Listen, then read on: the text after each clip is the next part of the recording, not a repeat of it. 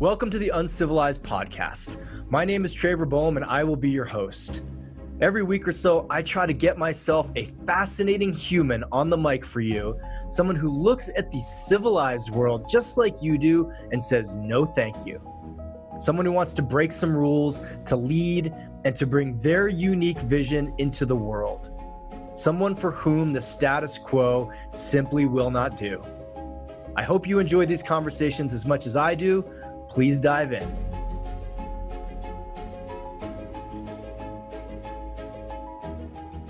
Hey folks, welcome back to the Uncivilized Podcast. This is Trevor Boehm, your host, and I want to tell you a little story.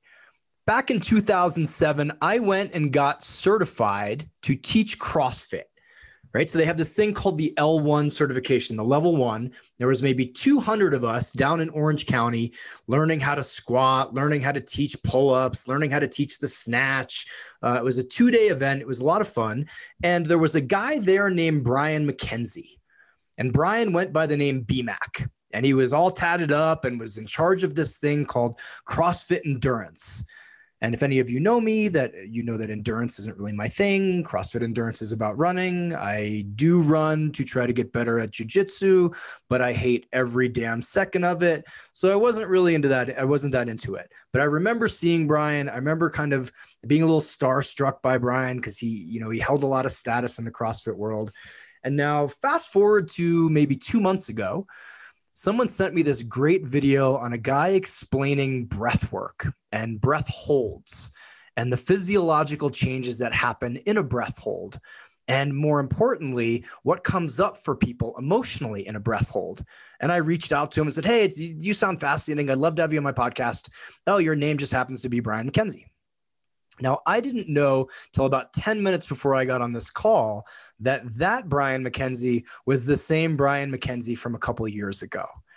And so Brian and I dive into his transition out of CrossFit, which I had to do, and his transition into the free diving world, spearfishing world, and the breath hold world. And this is a fascinating conversation. If you look at the title, because Brian talks about when he went from 0 to a 5-minute breath hold, or, maybe like a minute to a 5-minute breath hold, he had to work through all of his old childhood shit. He had to go back and deal with all of his trauma, which is all the stuff we're working on, isn't it? Here in the uncivilized mindset or the uncivilized life. So I know you're going to love this conversation. It's fascinating. It's fast paced. He's a great speaker and you're going to have an amazing time. So dive on in. Now, before we kick off, I have something else that's super exciting I want to share with you guys. We now have let's say the first real official sponsor of the podcast, right? So my buddy Joe Sheehy sent me a bunch of Cured products and they've been great from the beginning. But this is someone who reached out to us and said, we love your podcast and we want you to promote our product. And we think we have a great alignment here.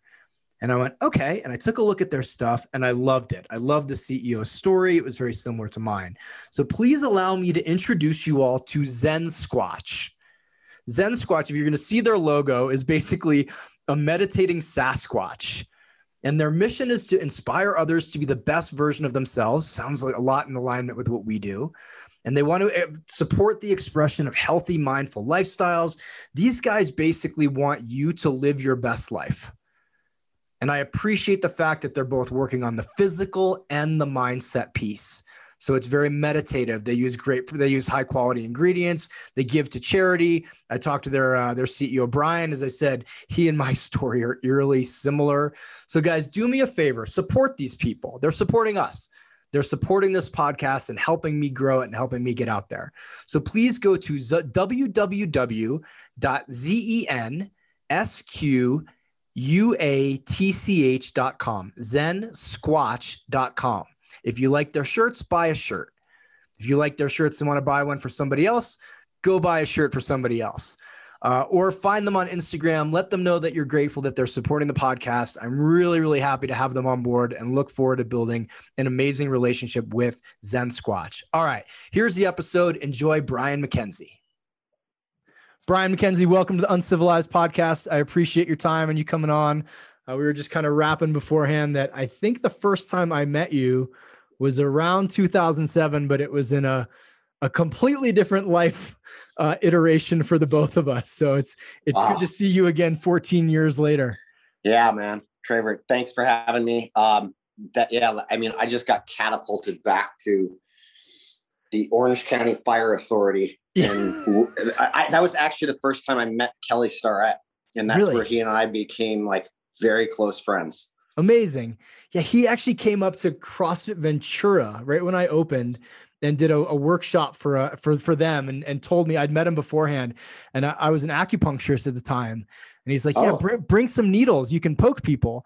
And this was Brian, this was in like the early, it was maybe like a 250 square foot facility. Yeah. And then I think like a year or two later, the Supple Leopard came out, and you're not getting Kelly Starrett to just show up at your 22 person event. So for the people who may not know who you are and what you do in the world, would you mind giving us a quick and dirty on what you're up to? Yeah. My background's in human performance. I initially got started in the space through movement and actually endurance, taking a very different look at endurance training at the time. It was a skill-based approach to endurance that used intensity and strength and conditioning. Wrote a couple books on that. And prior to that, got catapulted into the kind of stratosphere, I guess, of the CrossFit and endurance world due to CrossFit, because Greg Glassman saw, I had reached out to Greg and told him what I was doing. And he responded same day with, hey, why don't you come up and present at a level 1 seminar? And, that was why I came to the Orange County Authority. Was that was actually, I think, the second seminar I had done where he had asked me to come present again and be a part of it and teach. Yeah. And then he, after that, he was like, hey, I need you to develop a certification. And I was like, oh, okay. And this was like, I think there were 300, 400, maybe affiliates at the time. Yeah. But we all knew what was happening. Mm-hmm. And so it took off. And I was immersed in that culture. I'm somebody who does not get complete. Like, I don't like plateaus. I don't like doing the same thing. Sure. It's not that I still participate in endurance sports, still think about movement, but now I'm moved more into, people would say the breath space. We're really responsible for performance breathing and what's going on in the performance world. We're like Wim Hof's responsible for breathing. Sure. I hooked up with Wim Hof very early on, before he was really even known by he was just some obscure, crazy Dutchman, and then, but even prior to that, I was doing stuff with breathing because I had gotten a hold of a training mask, and it kind of flipped my lid on organization and diaphragm engagement, movement, all of that. And so we kind of took a hard right and started looking at breath control, and then started looking at the physiology of what it meant for breath control. Then we started, we were looking at research, then we started testing things. So under gas exchange, and our heads started flipping because we were seeing such just like this huge change in what was happening metabolically.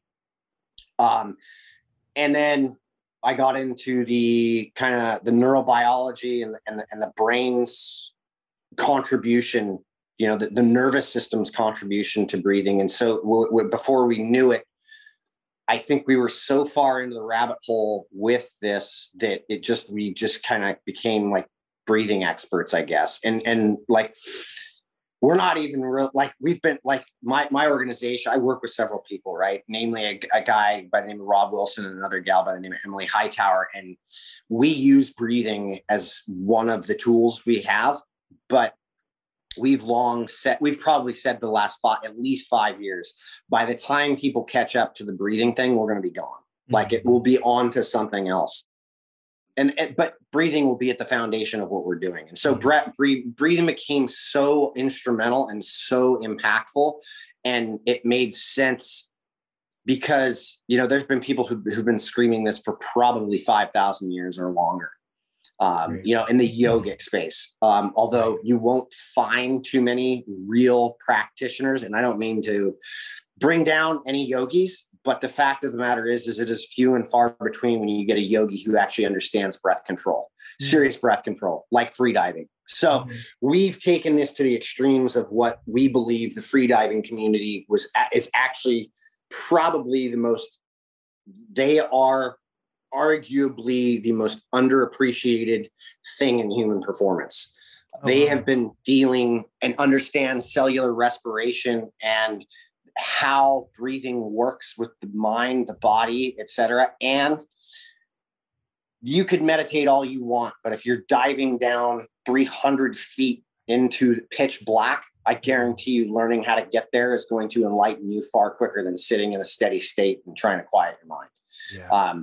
And there's nothing wrong with meditation. I do it, right? But we've taken things in this manner in understanding to really catapult to understand what we missed in human performance, because we didn't know anybody who was really talking about this. Yeah. When I stumbled into this stuff probably 8 years ago now, and just started screwing around with it. I didn't hear much about it in the human form. I didn't hear anything about it in the human performance space. Wow.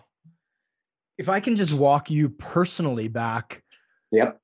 Do you feel like you're sort of not, this isn't the right way to say it, but I'll say it this way. Your lot in life is to be 5 years ahead of the masses, since, you were in CrossFit before CrossFit was a thing.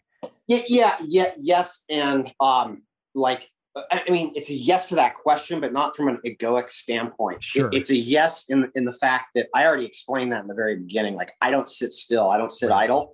Right. I go and I want to understand something, learn how to get there, learn what it's like to get a black belt in that, and then come right back down the mountain, start at a white belt, something else, and add that into the arsenal of stuff that we've learned about and we're teaching. Right. So that will inevitably put anybody ahead of the curve because it's never stagnant. Sure. Do you have any, and the reason I'm going to ask this question is because a lot of the people who are listening to the podcast are in transition or are about to be in transition or are afraid of transition. Yeah. Is there something in your wiring that allows you to go, hey, I'm not going to rest on the black belt laurel.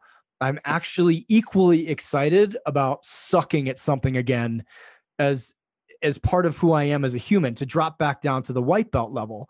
Is there something in you, or is it a philosophy? Is it something you can share, or is it just how you're wired? Yeah, I mean, you could take this back to white belt mentality. I mean, I think the martial arts are arguably the most the martial arts could save humanity. Now, so could a sense of humor, so can comedy. All right. And there's something in me that I've gotten upwards of a 5-minute breath hold without hyperventilating. And then I've come back off that mountain, and then now I'm working my way back up that mountain, and I am just as enamored with climbing back up that mountain, like in a different way. Yeah. That there is no I don't have the same goals as a lot of people. Yeah. I just don't. Yeah. I'm sitting in my buddy's house in LA right now. I'm currently homeless just because I've chosen that.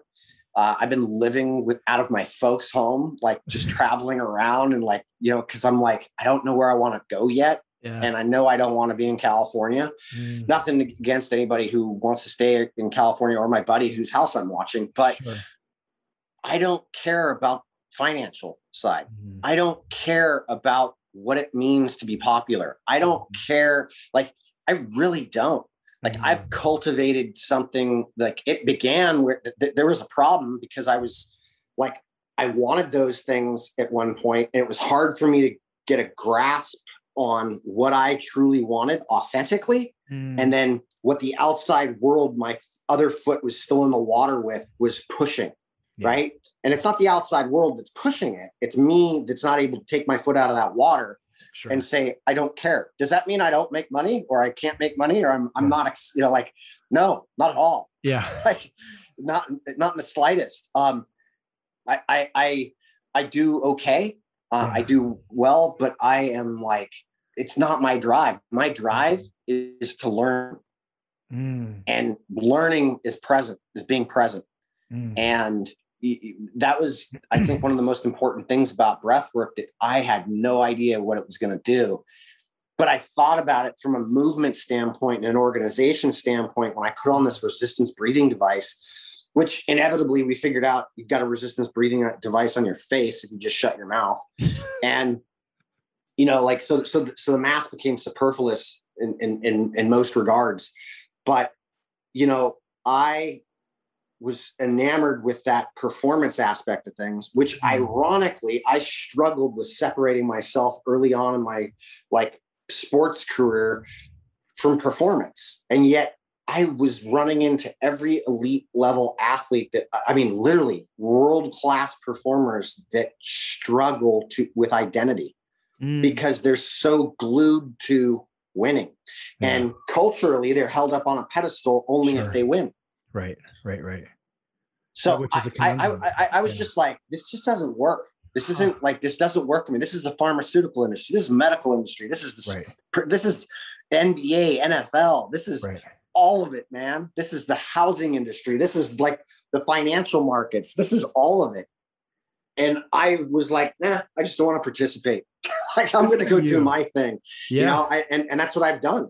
Oh, good for you, man. So that's where I stick. And, breathing was the thing that really changed all that, because all of a sudden I was like, oh, I am now having to sit and look at myself, my thoughts, and all of this stuff while I'm engaging in something that's really checking my ego. I wasn't great at it. I was terrible at it.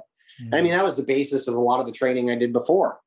Was an ego check, skill-based training to endurance. Well, endurance athletes don't want to do any skill-based training. They just want to go out and go for a long run. That's what I wanted to do. Right. I love it, man. Yeah. I named my whole movement Uncivilized because I didn't want to participate in the systems that felt like they kicked you out at 60 with diabetes, a couple divorces, broke, and on a whole bunch of meds, and unhappy that you didn't pursue the shit you wanted to pursue. Yeah. So it feels like you have an insatiable curiosity. Yes. That's God bless yes. you. The people that say I'm not trying to fanboy anybody, you're the most interesting people because you take an obscure topic. And I think what's also really interesting is people who take topic A, which has nothing to do with topic B, and then figure out get obsessed with both and how there is actually a relationship with them. Yeah. I got news for everybody. It's all connected. All right. I got to ask a straight up question. Yeah. How the fuck do you get to a 5-minute breath hold? Patience. Patience. And or what? Yeah. I'm just going to go patience and. Yeah. It's patience and it's training. It's real. If you don't spend time working on heavy duty CO2 tolerance building, you will not get there. And by the way, there's no anxiety, there's no depression, you don't have these things at a 5-minute breath hold. Turns out there's a very unique connection to our physiology and the fingerprint of anxiety and mental health. Say more about that, please. Yeah, the reason we breathe is not because of oxygen. The reason we breathe is because of carbon dioxide. Carbon dioxide is the metabolic stress messenger. It's been wrongly called a waste product, but you cannot use oxygen without carbon dioxide. And CO2 is detected through what are called chemoreceptors in and around the brain, but mainly in the brain stem. So from a subconscious level, our breathing is regulated subconsciously. So we're not aware of it most of the time, unless I said something and all of a sudden you're like, all right, that's conscious right? So from an subconscious level, we are triggered to breathe through carbon dioxide. So if I asked everybody right now just to stop, hold your breath wherever you're at, the signal to breathe is being rung by those chemoreceptors sending a signal to the brain saying, hey, we're predicting there's going to be a radical pH change, a change in pH to acidity, which is a death sentence. So we are a very tightly monitored pH system, right? That is basically what a chemoreceptor is there for. Now, there are some cells and things that sense oxygen, but they're not really here. What's here for oxygen is you get lightheaded and your body prepares itself for death and you go lights out. So low oxygen is, if you watch MMA, if you've ever seen anybody choked out who didn't tap in time, you'll see them thrash and then all of a sudden see them slow and they just go out. That's because they're cutting off the blood supply to the brain, but it's oxygen that's the problem. The thrashing beforehand is the CO2 that's the problem, right? So every animal will go through this in the wild when attacked and caught. They'll thrash. It'll be a panic. That panic is literally energy that's being used, and the byproduct of that energy becomes carbon dioxide, and it becomes reactive, and we're signaling for energy to move, get out, survival, right?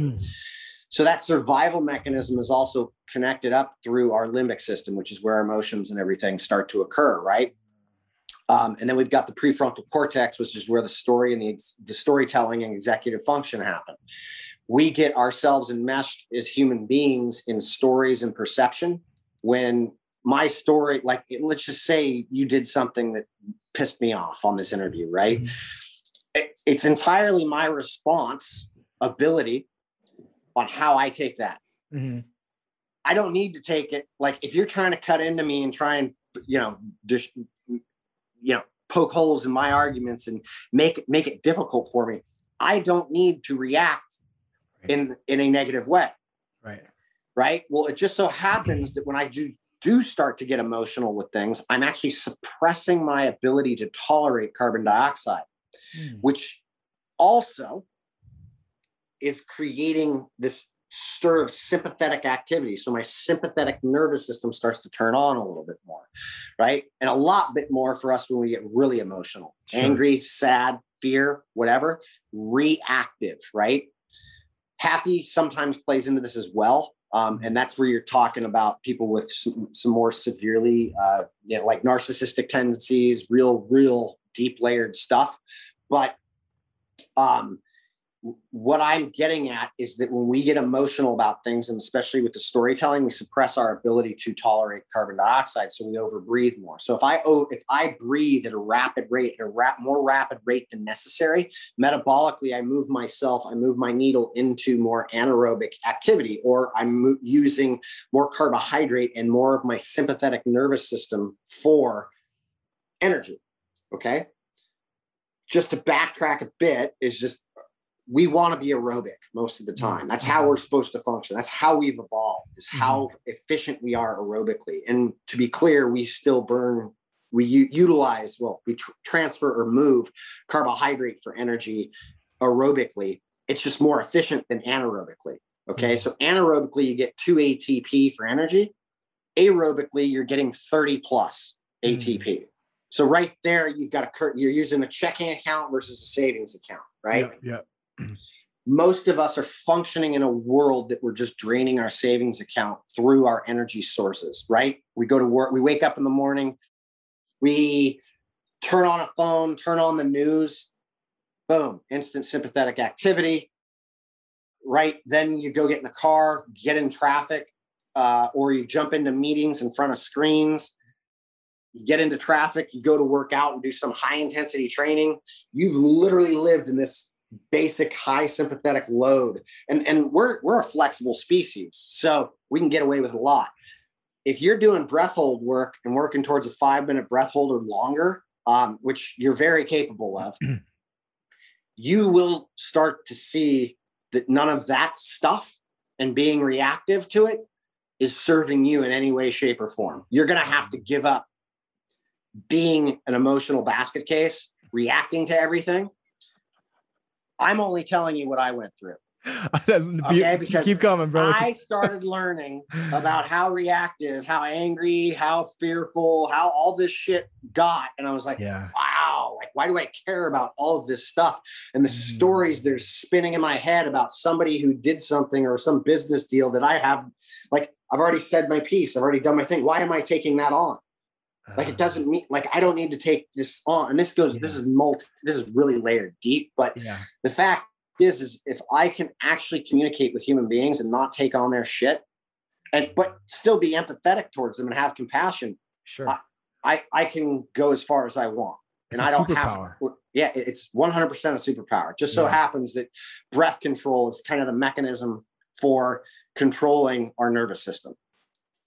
So it's basically this dial that you really tune up and down. Yeah. And if you want to hold your breath for upwards of 3 minutes, you're gonna become very aware of what reactivity is. And certain days, like you get cooked, you will not be holding your breath very long. And you'll be like, wow, I didn't do that much. But like, oh wow, it was a heavy work day. And my wife and I, or my spouse and I, or my girlfriend and I, or my boyfriend and I, like, had this, like we had this disagreement, and it was tough. Like, oh, but like all of a sudden you'll start connecting the dots. Like, oh, emotion carries weight. Yeah, it does. Yeah. I would never have studied medicine, and yet would have said your lung capacity will not deviate very much given cortisol levels or given stress levels, maybe a little bit, because you're a little bit tenser, you're a little bit tighter, a little bit, but it sounds like there would be a massive swing in your capacity given what you're going through emotionally, which is a mind fuck. Yeah. I mean, if you get emotional, you're going to set off a cascade of events, right? If you want to grab a hold of that nervous system, the most potent way we know how to do that is through breathing. The other way is through vision, but we don't really it's really hard to do that. Yeah. Right. Like go look at a sunset or go look beyond something that's going to drop you. But I mean, look, the Bohr effect is a principle that we figured out many, many, many years ago on the dissociative curve with oxygen and carbon dioxide. And the suppression of that, whether psychologically, so emotions, or working, CO2 goes up, means that curve starts to change. So I have to breathe more, right? So if I suppress my ability, we're in a predictive system. That's all it is, right? So the chemoreceptors are set up in the aortic and the carotid arteries. That means it's going outward. Nothing's happened. So we're just simply predicting what's going to happen. And so if I'm somebody who doesn't deal well with anger or certain emotions, which most of us fall into this category, unless we've actually done enough work to understand our childhood trauma, right? Which everybody has, by the way. Yeah, everybody. Every single human being has, by the way. That means who just said not me. The guy who just said no, not me. Trust me, I got a guy who I mentor who is the happiest son of a bitch that you've ever met. And I'm like, so what were your parents like? He goes, they were so happy. And blah, blah, blah. And I'm like, so do you find it weird that you are happy about everything just like them? Like, what if somebody dies? What if somebody gets hurt? What if an emergency happens? He goes, well, I mean, and like we started really looking at this. I was like, I don't need, this is your explanation, man. And he really started coming to terms. He's like, holy shit. Like, I'm literally I'm behaving like my parent. I'm like, because you gave up authenticity for attachment. Every 100%. Kid does. It's survival. That's what we're doing. Yeah. So then we move into this world of adulthood, not knowing that we don't know who we are because we gave up this authentic expression of ourselves because nobody knew, hey, dad's pretty insecure and doesn't deal well with like questions that challenge him. Yeah. And mom's pretty codependent. Yeah. So she just creates a barricade around the whole thing and nobody can question anything. And this was my life, right? Yeah. And so weird. I'm a reactive guy who tries to fix everybody. Right. Like, oh shit. Like, there's my fingerprint. And it's like, if I don't go back and start doing the work on that, like I'm never going to understand the stories that I'm trying to write for other people. And that's or any situation I'm in. And the reality is like, what's in front of me right now? Right. And what's my environment telling me, right? What's my physiology communicating to me? What's my breathing doing? Can I breathe right now? Am I, like I'm talking, so I'm getting in this heightened arousal state, right? There's a physiological consequence for me carrying on a conversation with you. I am moving the needle into more sympathetic activity. So when I stop talking, the easiest thing I can do is just breathe through my nose. And all of a sudden I start to come down and I start to regulate myself a little bit better. Wow. I don't know if that answered your question. Yeah. It opened up about 50,000 more of them. Yeah. Hey folks, hope you're loving this conversation. I know I certainly did. Brian blew my mind a number of times. Want to take another moment and pitch the great sponsors of this podcast, Zen Squatch. I'm wearing my blue Zen Squatch t-shirt right now. Super comfortable, looks rad. There's like a ripped Sasquatch on the front meditating, which, like kind of fits really, really well with what we do around here. So please go to www.zensquatch.com and support them, or shoot them a message on Instagram and thank them for sponsoring the podcast. Cheers. There's so many carryovers to self-development. There's so many carryovers to meditation. There's so many carryovers to physical training. There's so many carryovers to which my real goal especially with working with men, is how do we get you to live an authentic life? How do I get you to live unapologetically? How do I get you to not be a fucking asshole and a perpetrator in the world too? Yeah. So yes, hear you talk about childhood trauma in relationship to breath work, to me, is what I said in the beginning. Let's take these two things that most people think have nothing to do with each other. Yeah. And then what's really interesting is the space in between them. And then what's even more fascinating is when we meld them together. So this journey must have been a flight down a stairs for you a couple times, huh? Personally. Oh yeah. I mean, look, I literally hired a trauma specialist to understand trauma. Yeah. Not for me, to understand trauma. And all of a sudden I'm like, holy shit, I've got trauma. And she goes, sweetheart, we all do. Welcome to the party. And like, I've got a very good friend of mine, my name is Jade Berman, who's done an insane amount of work. She's my Jewish mother muse. She's a very good friend of mine. I just call her my Jewish muse, but she's been through this process kind of at the same time as I did. And she's involved in this meditation group. And she was like, when she discovered all this shit, she was like, oh my God, I feel seen and heard. And, like this whole, like, just full feminine, just blood, just dump comes out of her. Right. And she's like telling me this story, and she goes, and I told my, my mentor, I'm like, oh my God, I can just go and communicate with everybody so that I can feel seen and heard. And she goes, and she looked at me and goes, sweetheart, children need to be seen and heard. Adults don't need to. Learn to get a little deeper. And she was just like, what the fuck? And that's the problem, is it's like, we're all looking to like be seen and heard still. And it's like, because we haven't really dealt with the actual trauma. Right. I need you to hear me right now, what I'm saying. No, you don't. No, you don't. I don't need to hear your story. Tell me how you feel. What I do, what I really do is I teach people how to develop a practice. And at the base of that, I am basically a stress architect. I take and develop stressful situations for clientele, whether it become corporate, whether it become personal, one-on-one, whether it's an athlete.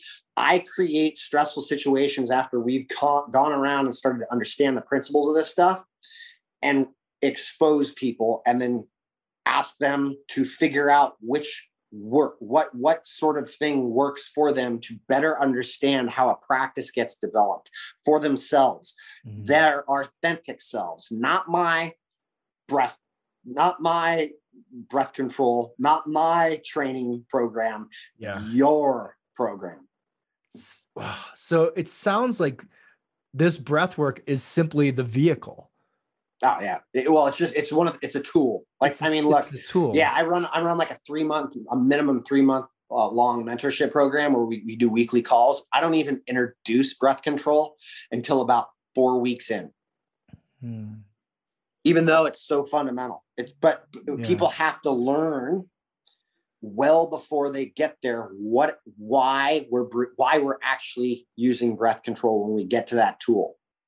Everybody just wants to use the tool. Sure. Everybody hears about the sexy tool. Yeah. The sexy new tech, and they want to go hit gangbuster on. Yeah. Right? My thought is like, how do I get to a 5-minute breath hold? Now I don't give a fuck. Like, this is my, okay, cool. This is my black belt. That's the thing that's sticking out in my mind, even though it probably is just the tip of the iceberg. Well, and you should be like, it should interest you a 5-minute breath hold, but just understand, like if you've not engaged in a breath practice, the starting point is not going to be CO2 tables, which is just a fancy name for harder, more advanced breath work. Gotcha. What is step one for guys listening to this who are like, okay, wait a minute.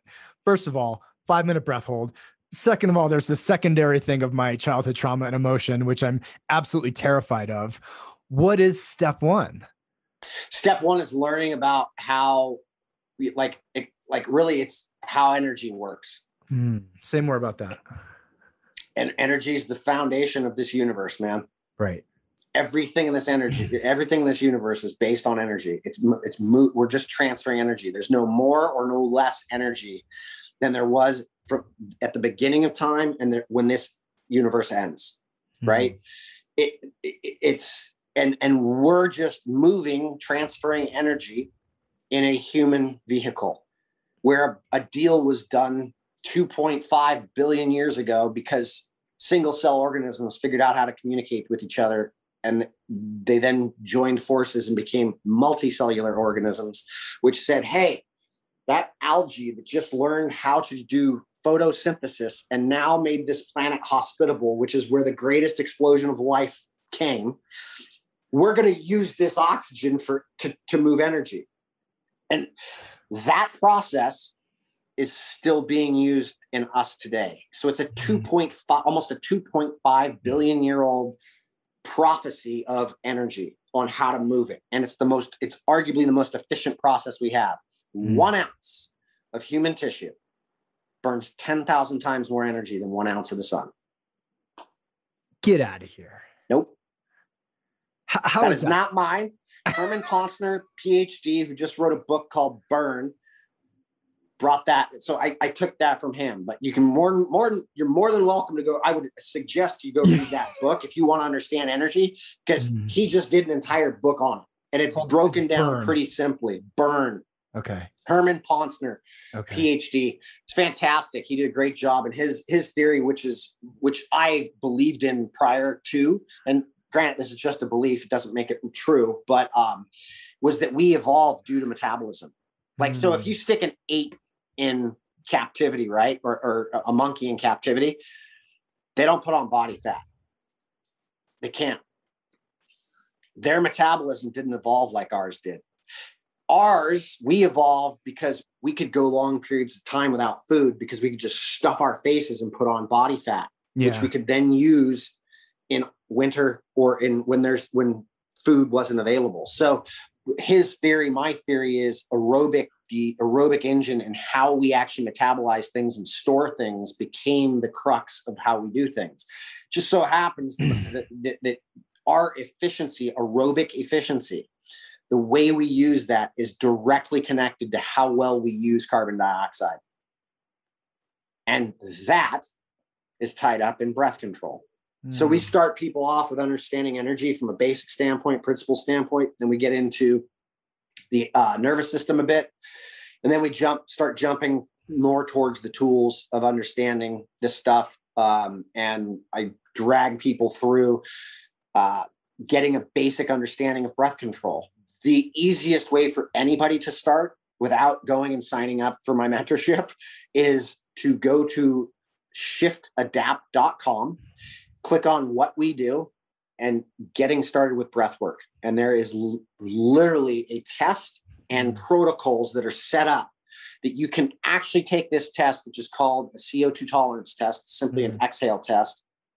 We stole it from the freediving community because it was such an interesting way to test something, because it used a full inhale to a full exhale.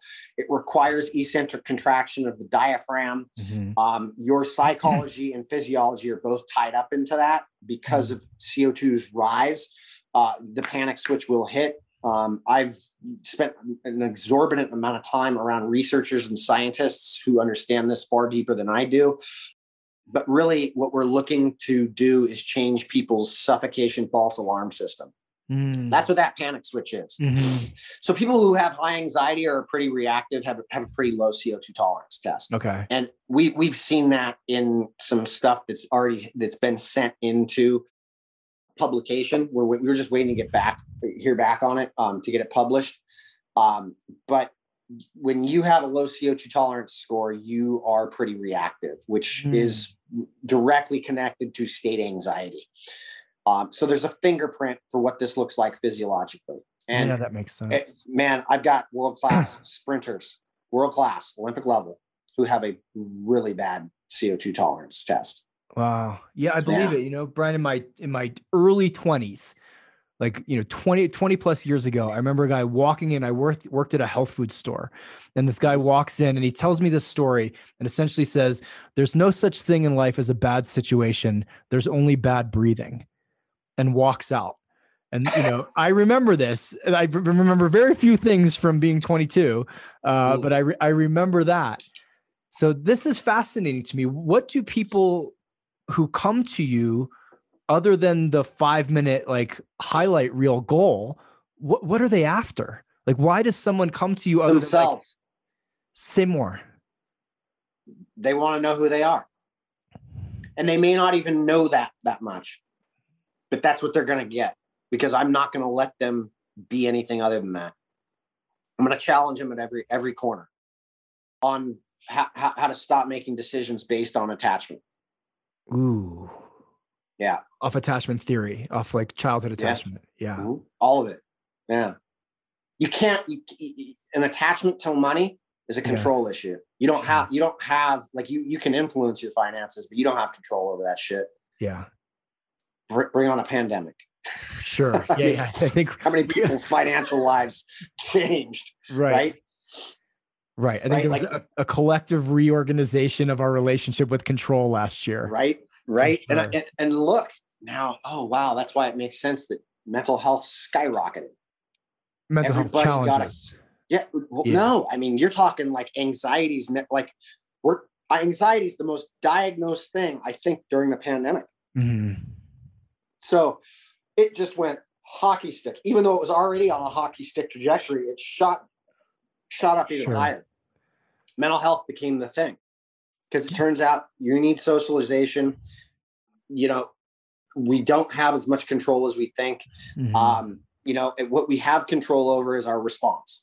And that's what we hyphenate response, hyphenate ability, responsibility. Yeah. The ability to respond. That is getting, so you give me somebody who's attached, like that's constantly going toward attachment. Sure. And I will show you a disconnected human being. I connect people to their physiology. I take pride in showing people how they can reconnect to themselves, understand themselves. And I mean, look, I am not some work of art here. I work at this daily. I react daily, but I set myself up for things like, I mean, look, man, we just ran an experience, a 2-day experience where we exposed people to like 9 different experiments, including taking them out with a herd of buffalo, which buffalo are not able to domesticate. Mm-hmm. They can be incredibly wild and they could really mess you up. But we ran a bunch of experiments predicated on a lot of the talk that we're having right now, where we got people to understand this attachment authenticity thing, and then putting them in high stress situations to where all of a sudden they care about how far they're going underwater when I never asked how far they could go. I simply asked, how efficient can you be? What can you control? Right. And then I had a guy who actually picked up on the whole thing. I'm like, everybody watch him go. Just watch. And this guy, we did these burpees. He got in the water, held his breath. He got 3 breaths, held his breath, went underwater and just glided, stroked, glided, stroked, reached the other side. And I said, did you see what he did? And they all were like, wow. Like he just wasn't a spaz in the water. Yeah, no shit. He wasn't wasting energy. Why are you wasting energy? Because the panic switch is going off. Why is the panic switch going off? You think you're going to die? You think you've run out of oxygen just because you've done like 5 burpees? No, there's no way. You're 10 minutes away from death. Like if we were just to suffocate you.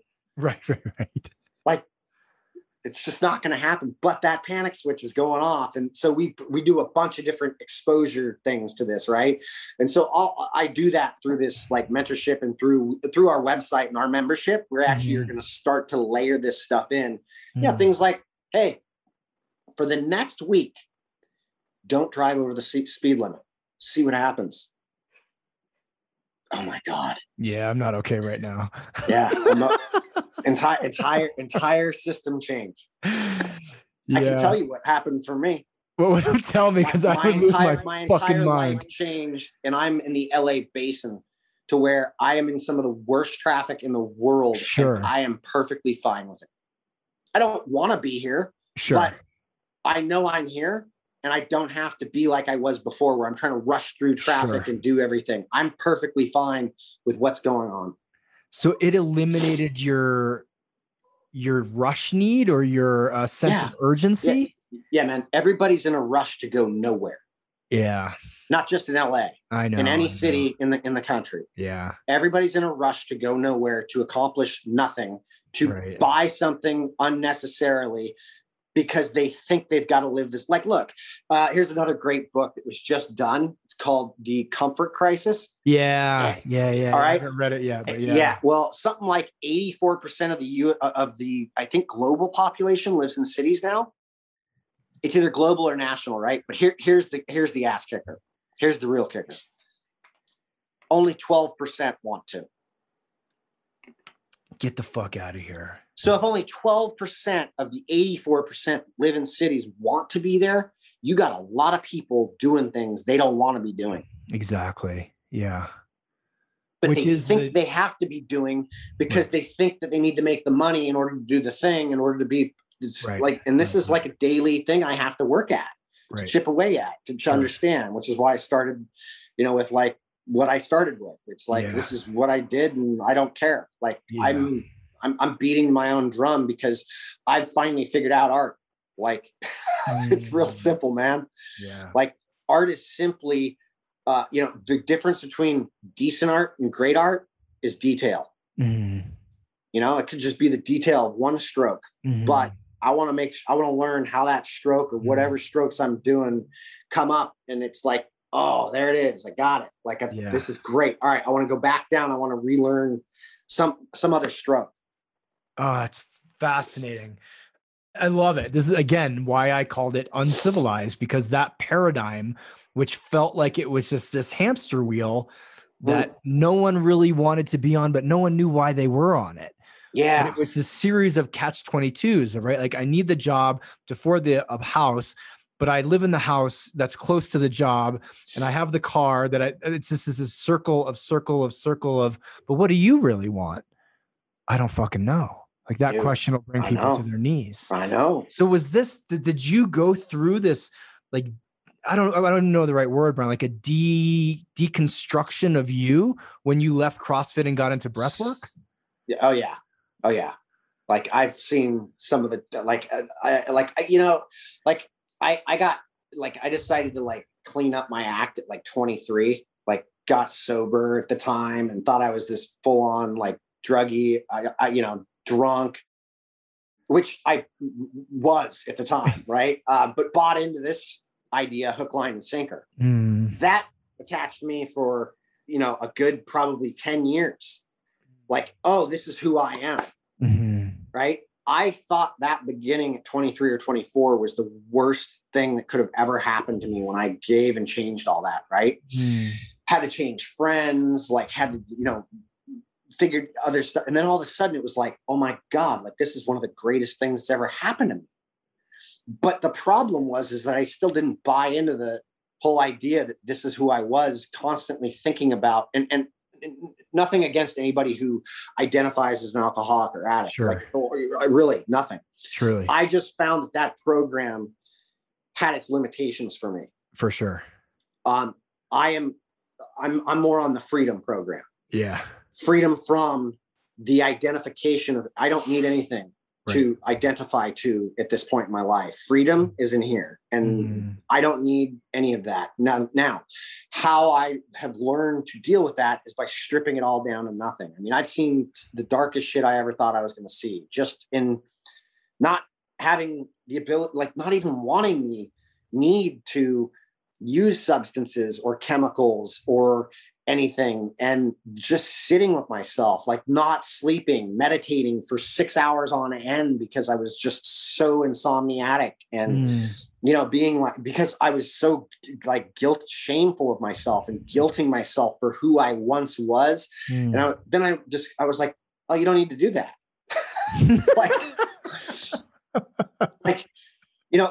So it was all of this stuff. Like, I mean, when I was in CrossFit endurance, it was like, I took on this identity of this guy, right? This thing. And I was it never sat well with me ever. Like, I didn't want that whole thing. Yeah. And popularity was so weird to me in that as well. Like, having to take pictures with people, like getting to take pictures with people because I needed to go take a leak at the CrossFit Games. And it was like 45 minutes later, I was able to get back to my seat, and it's like, oh, wow. Like, that's just so strange, Right. I just wanted to go be, and I wanted to figure out how to be. And that was what I was after. And that was what I found. And so through the work that I've been able to do inside the performance world, I've been able to strip that down all the way down and then climb back up using things like breath work and exercise, but things I actually enjoyed, not that I thought I needed to do. Right. And nothing was based on, I had to remove the performance outcomes, like all of it. Those had to become secondary or tertiary. Like, what had to show up was, how did I feel? Right? Like, how was I how was I feeling through that workout, or how was I feeling when I woke up in the morning? And what did I even have the ability to understand that and let that dictate what I did? Right. Versus the thought or the idea that I have to go do this brutal workout today because I'm in training and I'm an age group athlete, or I'm like like I'm a weekend warrior and I've got to do this workout. Got it. Like, where did that idea come from? This sounds like an evolutionary shift in consciousness for you. Yeah. Like a letting go of the attachment to the identity and the things that feed the identity and the things that the identity feeds. So I'm just going to project on you that this is all about authenticity. Yes. Yet you've had to go through the egoic layers, like all the layers of, quote, what this is my authentic truth. But that's just wounding. That's just your fucking ego. That's you wanting to be popular on Instagram. Yeah. It's not it's not authenticity. Yeah. The world I didn't need to talk about my parents, right? Like, the only reason I brought that up is because I know that there's probably a couple of guys or gals that are sitting on here thinking it's not them.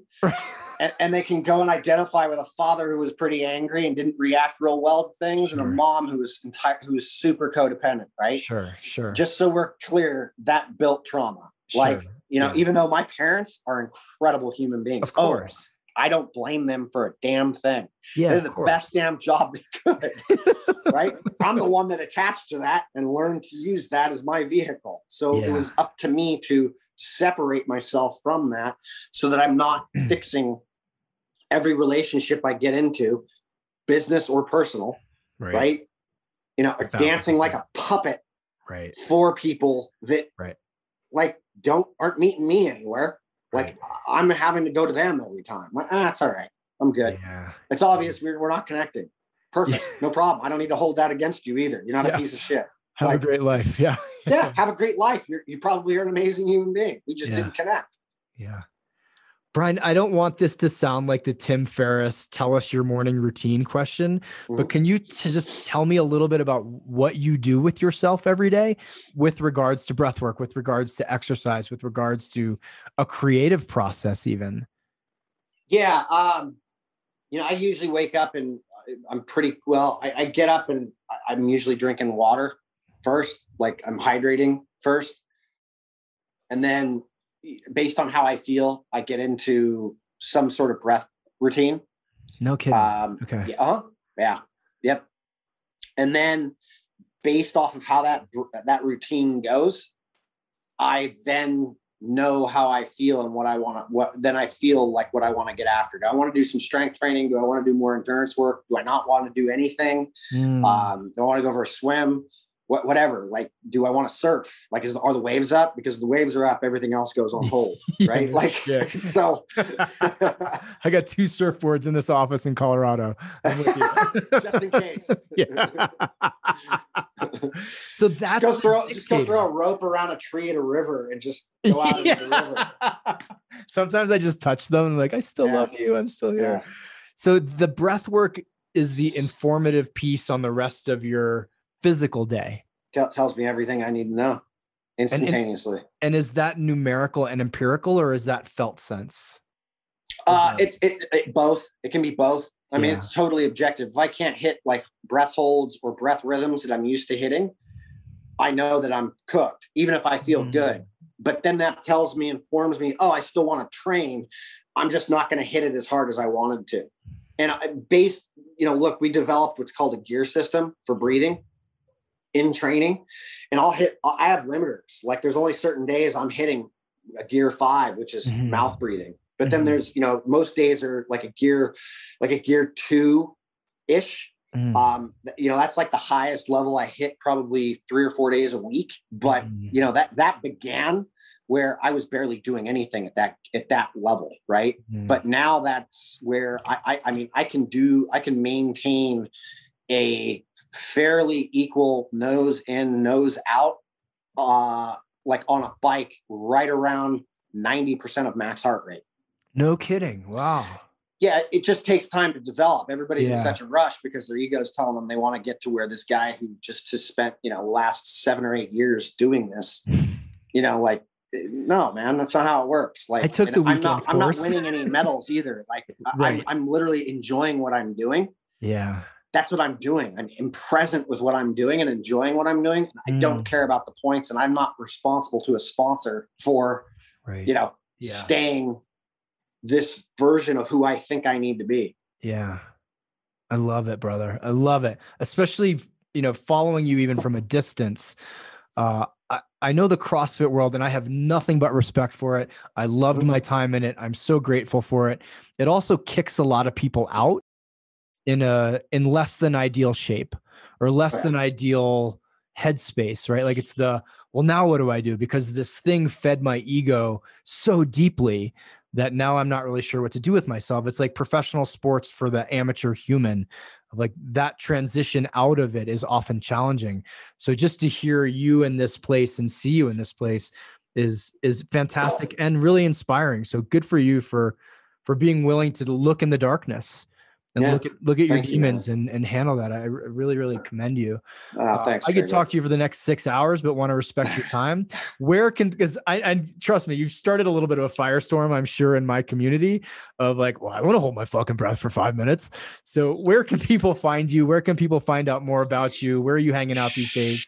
ShiftAdapt.com is where all things business related are at, including that mentor. Yeah, Shift Adapt. Our business name is Shift. Okay. We moved that from CrossFit Endurance to Power Speed Endurance it became Shift a little, like, close to 2 years ago. Gotcha. So that's where the free breath test is. Anything breathwork related is at. If people are interested in following me, I'm only on Instagram, which is at _Brian Mackenzie. Okay. And I'll have links to all this. Yeah. So, they can get started with a breath practice. They can ask for more. They can come to one of our experiences, which are 2-day immersives into this stuff, which are, we're going to be doing one in October again in Texas, which are really, it was funny because the first one we didn't really give a lot of detail of what we were doing, but we wanted it really intimate. So we kept it like under 12 people, and most of the people that came had absolutely no idea what they were getting into. Yeah. And everybody was just like, whoa, like, this was profound. Like, and we didn't do easy shit. There was nothing easy about it. And we talked about all the stuff we've talked about. So, anyway, we've got those things popping up. We've got the mentorship stuff. We've got an online version of that, which is much more affordable for a lot of people. And then they've got the one with my time, which costs obviously a little bit more. So beautiful. Thank you, brother. I mean it. Thank you for your time. Thank you for your energy. Thank you for what you're bringing into the world. Breathing. It's like, it feels like the collective consciousness shift is returning back to basics. And it's people like you who are pioneering the return back to basics, even as interesting as that sounds to say, but it's really, really important. So I appreciate you coming on, brother. I appreciate what you're doing. Yeah, Cheers, I appreciate man. what you're doing too. Thanks. This is Traver Boehm signing off on another episode of the Uncivilized Podcast. If you enjoyed this, please give us a share, give us a 5-star rating on iTunes. And if you're interested in getting a hold of my book, Man Uncivilized, whether you're a man or a woman, please go to www.manuncivilized.com/the book and get reading.